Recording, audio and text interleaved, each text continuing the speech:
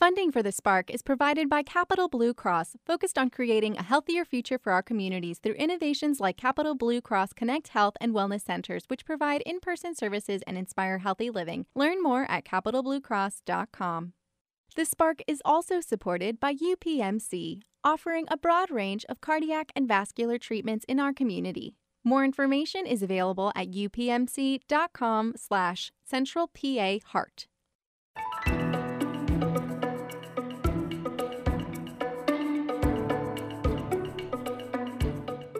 Welcome back to The Spark. I'm Scott Lamar. The Historic Harrisburg Association is celebrating its 50th anniversary this year.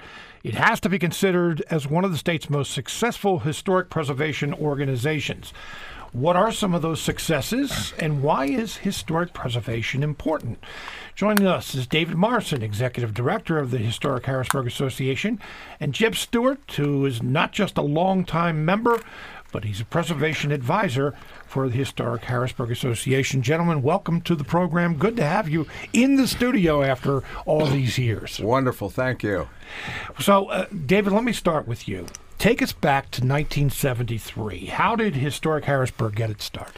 Well, probably the most central reason that it got started was the aftermath of the flood of 72, the Agnes flood. Did so much devastation in Harrisburg that it really was a call to action, and citizens, it was very much a grassroots effort to try and turn some of the neighborhoods around, particularly Shipoke and Midtown. All right. Now, when you say, it was a wake-up call, kind of, it was an opportunity, though, wasn't it? I mean, there was so much devastation and so much damage in the city that there had to be some thinking like, okay, let's take this opportunity to not only repair, upgrade, but preserve what we have. Exactly, and I think the timing was perfect because really there was a back to the city movement nationwide in the 1970s, and I'll say the people who had been college hippies in the late 60s. In the 70s, they didn't want to spend their life pushing a lawnmower in suburbia. They were the ones who really thought, hey, city living would be kind of cool. And they really were the first believers in that, not only in Harrisburg, but in many, many cities. And you can see how that's caught on really generally that city living is preferred today. Okay, well now, even though you say that, there have been some demographic changes over the years in cities. Harrisburg does not have near the population that it once did. Population now around 50,000, where at one time it was up 75, 80,000. So there were a lot of people. People refer to it as white flight, that a lot of people, whites in particular, moved from the cities into the suburbs. That's how we got suburbs. So, what about that? When you say back to the city, there was some thinking that people did want the amenities, the entertainment, the things that were available in the city, but there were other people who decided to leave. Well, the early people were clearly pioneers, and they were kind of bucking the suburbia trend. And really, the simultaneous trend was moving to newer and newer suburbs. The older suburbs really are now as historic as many cities. But I think it's a generational thing. In the 70s and 80s, there were still a lot of older generation that for them moving from working class cities in the middle of the 20th century, the suburban dream for them. But the next subsequent generations, it was a different viewpoint. And today it's totally different. Why is historic preservation important? Well, I think it has a lot to do with the character of the communities, the architecture, the buildings are. That's why they want to live there. Now we've got a lot of great infill housing, we'll call it, which blends in if it's successfully built, which is just as nice, and some people prefer that. But having a good stock of historic houses, be they row houses in Midtown and Uptown, or be they landmarks in a city, that's what defines the character. Jed, you're the preservation advisor. What is historic to one person may not be historic to another. How has it been decided over the years what is historic and what's not? Well, typically 50 years has always been a threshold in terms of at least what's eligible for the National Register of Historic Places. A property is 50 years or older. And, as far as Harrisburg is concerned, when the historic districts were created, the first being in 1974, there was a question about where the boundaries should be. And this is right after the flood. There was an effort with Historic Harrisburg to work with the city and the City Planning Bureau at that time to establish the first municipal historic districts where there were architectural controls through the Architectural Review Board, which was established at the same time. Yeah. So explain that, though. I think most people understand it, but what you're looking for is that historic architecture to be consistent so that you're not having, something that was built in the late 1880s, for example, right next to a modern structure that they're just totally opposite of one another, right? Correct. And looking at historic districts, you try to determine a consistency in architecture and what period that might represent, whether it be late 19th century, early 20th century, where there's a continuity of row. If there are intrusions, such as newer buildings that don't relate, or open areas, surface parking lots, and so forth, those areas may not be established as a historic district per se, only because it doesn't have the character that would be required to establish one. That's not to say that buildings within those areas aren't significant. The question is whether or not it would be pertinent to establish a historic district in that area. And I'm going to ask a question. I almost get the sense that this takes me back to my childhood, where I keep asking, why? Why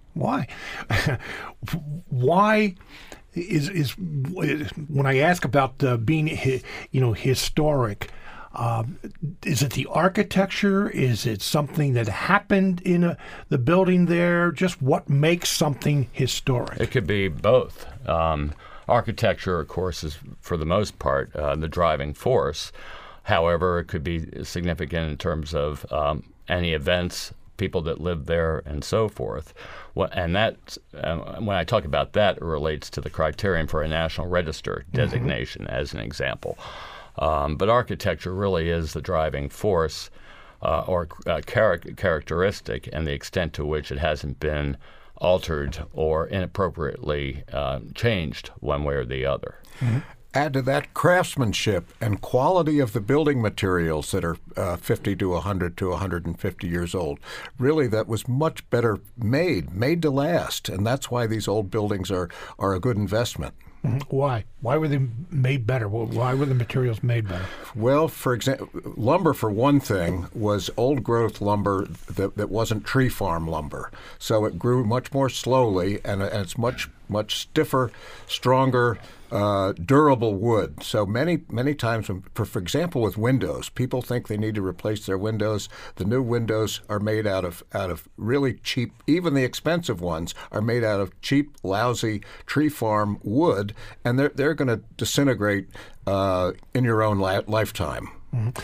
But at the same time, now I'm going to push back a little bit, David, because I know there's people out there thinking, I'm looking for ways to save energy. The windows today will save me more energy than what an older glass window would. Well, yes and no. I think there are other ways to save energy and still preserve the original windows. We have a number of window experts that will show you how to do it. And we've done it on our own building at the Historic Harrisburg Resource Center. Those windows are well over a century old, and they're well built. They were a little drafty. We got some nice wood storm windows to put on them. It looked great. So it's possible. Just thinking about windows, I'm thinking about all the characteristics of a structure. And if you're trying to maintain that historic, what it looks like, let's face it, there are a lot of windows that look much different than what they did, say, even 50 years ago. So down to doorknobs and things like that. Are those who are thinking about historic preservation, are they thinking about those things? Well, some people are. Some people are perfectionists that, on their own accord, will want to have an exact replica of the hardware.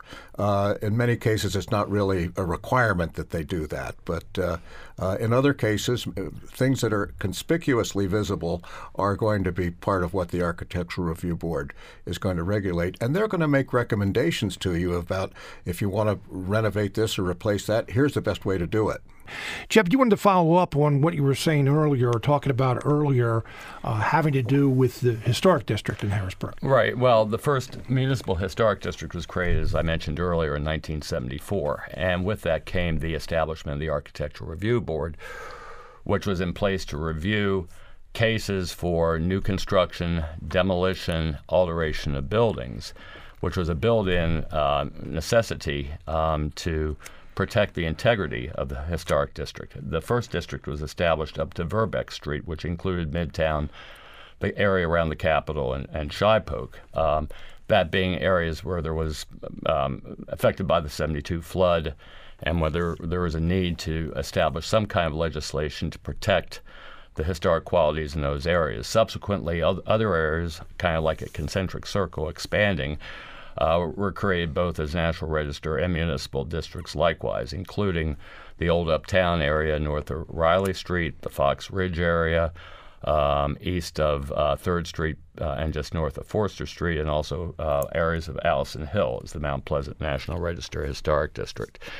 The early years, they were tested. The historic district legislation was tested as to whether or not people could just do as they did before, tear down buildings. They got a permit to do that. However, with the new legislation in place, there were protections that didn't allow that, and there was a message that was sent to the community that you just can't do as you did before. There has to be a review process, and the integrity of the district has to be protected. One case in particular that was very important at the time was at 2nd and Foster Streets on the southeast corner. BP Oil wanted to tear down 4 townhouses for the establishment of a gas station. That was a critical case at that time. The review board said no. City Council upheld the review board on that. It went to county court. The courts upheld the decision of both the review board and the city, and those buildings were saved. That was a test case that really sent the message to the community at that time that you just can't do as what was done before. That was one case. The other one was the Tracy Mansion at Front and Minnick Streets. The Redevelopment Authority, as a post-flood initiative, wanted to tear that down, thinking that many other buildings on Front Street were flood damaged and had to come down. Historic Harrisburg rallied the community to try to block that demolition, and the authority backed off. The Tracy Mansion was saved. That's where Char's Restaurant was more recently. Mm-hmm. And that was another success story that Historic Harrisburg weighed in on in conjunction with the city, in partnership with the city, to protect and maintain the integrity of the historic district legislation. David, what makes Harrisburg unique? Well, there are two things that I think to everybody, regardless of historic preservation or history.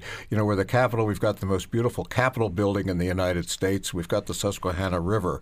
And I think beyond the preservation of individual houses and neighborhoods, the overall character and appearance of the community is what makes it attractive for people to want to live in the region. If the city isn't vital and vibrant, they're not going to want to move here for their jobs, to relocate businesses here. Now we have a great heritage tourism industry in Harrisburg, where we're taking people on tours from as far away as China and Russia and France and all over the United States, coming to tour Harrisburg. And they're not coming to see new buildings.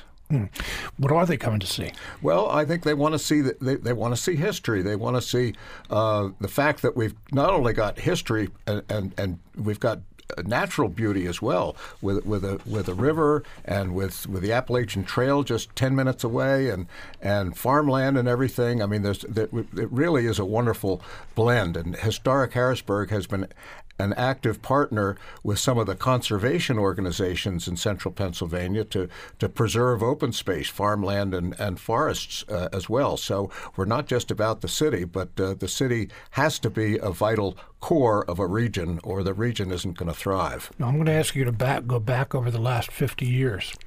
Talked about the successes. Is there something that isn't in Harrisburg now that you wish could have been preserved?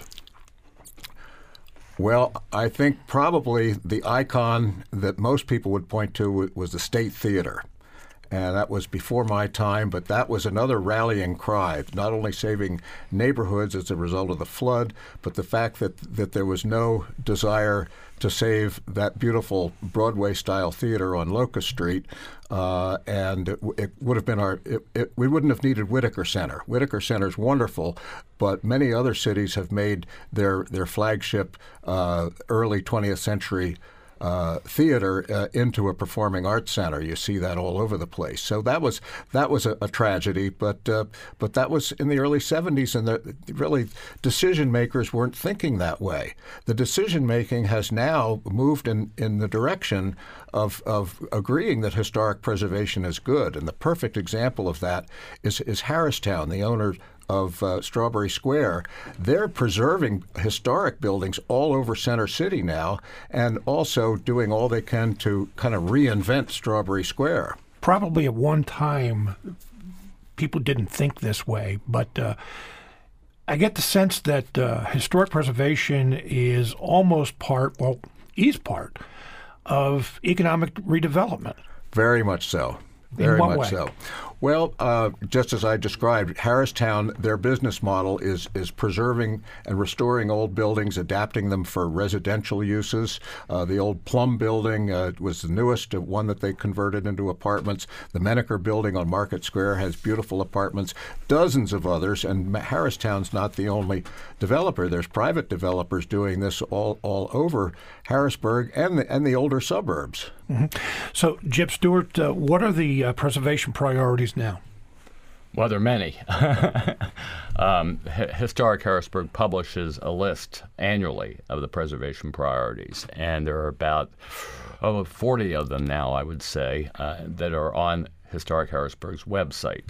So we try to find buildings that are either threatened, buildings where there may be an opportunity to purchase, that are for sale, that are landmark buildings that people might be interested in, and buildings where the futures are unknown. And we just want to publish the list to make sure that we get it out to the community that these are important buildings one way or the other, especially if there may be a challenge to their future, one way or the other. Either they're in a deteriorating condition and can be saved, or buildings that may be threatened in one instance or another. Now, so, when you say there's a list of 40, mm-hmm.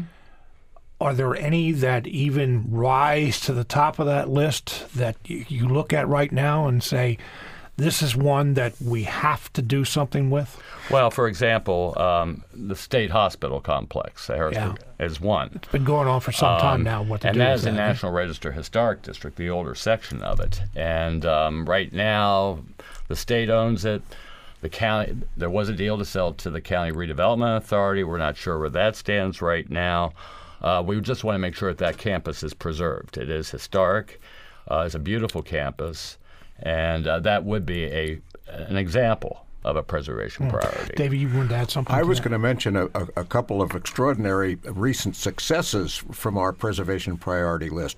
One being Zembo Shrine at 3rd and Division. They had that on the market for a couple of years. Now they've completely turned their plan around, and they're staying. They're planning to put it on the National Register of Historic Places, and we've been helping guide them in that process. So they've changed their thinking to the fact that that building is an asset to them, not a liability. Another great success story is the former Dixon University Center, which is now becoming the Grass Campus for Jewish life. That is an amazing historic preservation and community improvement accomplishment. That's going to be incredible. And had that not come about, there was nothing to prevent that campus from being completely demolished for high-rise office buildings. We have about 2.5 minutes left. 50th anniversary. You have plans for the 50th anniversary. What are some of them? Yes, we do. February 22nd is our actual birthday, and so we have a ceremony at Historic Harrisburg at noon on that day. We're conducting a high school student essay contest, and in fact, this afternoon, Jeb and I are going to be helping to score the essays that we received. Deadline was last Friday, and we're going to be giving out awards to those winners, as well as on Monday, the 27th of February, we have a free public event at Historic Harrisburg at 6 o'clock, where that'll be our birthday party with cake and champagne. And Jeb's going to give a great presentation about some of the things we've been talking about today. Mm-hmm. This is obviously the two of you, and probably many more members of your association are passionate about this. What about those younger people? Are they as passionate? How do you grow that passion for historic preservation? I think they are. I think that the young adults, they love it. They get it. They want to live in the city, and we have a lot of younger members. Harrisburg Young Professionals really is our sister organization in many respects. We do a lot of things with them, and they promote the same things we do. Mm-hmm. So what does that younger generation, what are they looking for when they move to the city or stay in the city? Well, they're looking for walkability. Some of them don't even need to have a car. And they're going to ride a bike.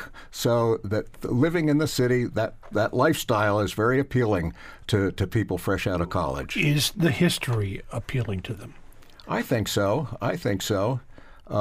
Certainly the idea of the character of the city. They may not be as interested as Jeb and I are as who was the architect and what year was it built.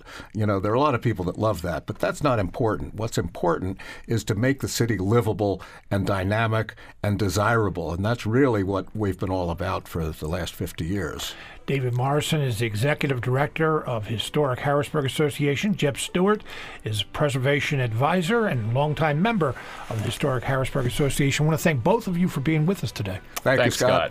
You're listening to The Spark on WITF, your home for NPR and discovering all things local. I'm Scott Lamar.